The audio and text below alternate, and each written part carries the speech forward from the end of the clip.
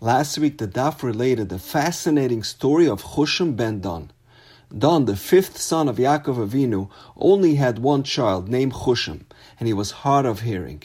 So Yaakov Avinu passes away in Mitzrayim, and his son Yosef, the viceroy of Egypt, gets permission from Paroi to bury him in Eretz Yisrael, and all the kings come to pay their last respects to Yaakov. And as the funeral procession reaches Hebron, and they're about to inter Yaakov's body into the Ma'aras HaMachpelah, they find Esav and his henchmen blocking their path. Esav claimed that the sole remaining plot in the cave was his, because Yaakov had already taken his share when he buried his wife Leah over there. So Yosef and the brothers tell Esav, "You are mistaken, our father purchased your plot from you." But Esav denied that this transaction ever took place. Luckily, this agreement had been put down in writing. The problem was, the deed was back in Egypt. So they sent a fleet-footed Naphtali to retrieve the documents. While they're waiting for Naphtali to return, Chushem, the deaf son of Dan, arrives onto the scene, and he asks, "What's all this commotion over here?" So in sign language, they motion to him that Esav is preventing them from burying Yaakov, and they're waiting for the contract to arrive from Egypt. Chushem became incensed, and he says, "Ad asa Naphtali ma'ar de Mitzrayim, until Naphtali returns, Yehei avi abba mutal bebezoyin? My grandfather will lay here in disgrace? This is insane." He takes out his sword and beheads Esav, and they are able to proceed with the burial. Asks Reb Chaim Shmulevitz, they had to wait for Chushem to do the job? Why weren't the other children and grandchildren outraged? What did Chushem see here that all the others missed? And he says something so powerful. Human nature is that we get used to things gradually. We get drawn after our culture, their positions, their opinions, and we don't even realize it. We listen to this podcast, we read this blogger, we follow this influencer, and subconsciously their outlooks and beliefs slowly creep into our psyche. The media feeds us left-wing ideologies and liberal policies, and slowly we adapt. We start tolerating everybody, we accept everybody, and what we used to view as abominable behavior has now entered the realm of normal. Kachi umnusa shel Yetzer Hara. This is how the Yetzer Hara operates. Hayim omer lo yasei kach, umuchar omer lo yasei kach.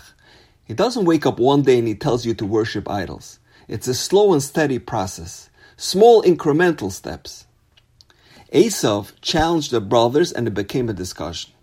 Slowly the brothers were lulled into thinking we have to placate Esav. The right thing to do is to send Naphtali back to Mitzrayim and to retrieve the documents.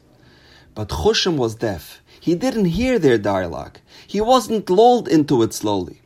He looked at it objectively. He sees the big picture. His grandfather, the Gadol Hador, is laying in disgrace, and Esav is the cause. He immediately recognized the travesty.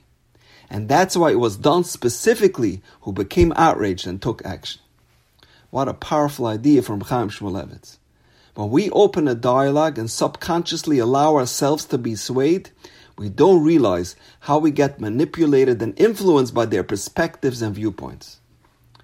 There was one person that lived in our generation, and with his ideology and inventions, not only persuaded an entire nation, but also most of the free world to totally change their way of life. His name was Steve Jobs, the founder of Apple.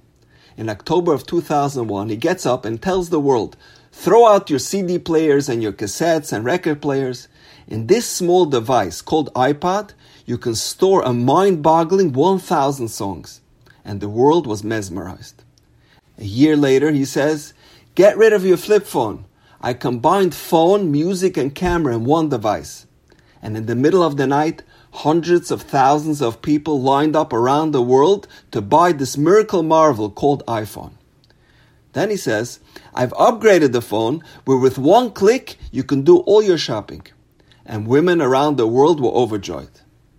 Then he says, discard all your maps. There's an app called Waze. Traffic on demand, up to the second weather, news, stock quotes, Uber. The world could not get enough of his devices. He said, why have a desktop? Check your email anytime. Be connected 24/7. Trade world markets day and night. And before we knew it, we were slaves to our phone. We must be available 24 hours a day. The workday is no longer 9 to 5, it's 24/6. If we receive a message or an email and don't respond within 5 minutes, are you ignoring me?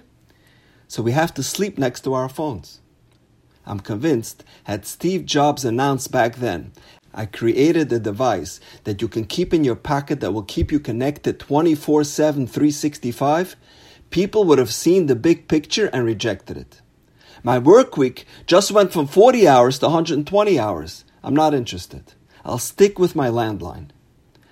But slowly and gradually, we bought into it. And now it's to the point of no return. These devices have become part of the fabric, and we can't even imagine living life without it. And this is the idea of Reb Chaim Shmulevitz. As we navigate life, we must be careful what we see and hear and read, and try not to get influenced by those who try to slowly and subconsciously try to divert our minds from our ideals and values. And now, we know. Have a wonderful day.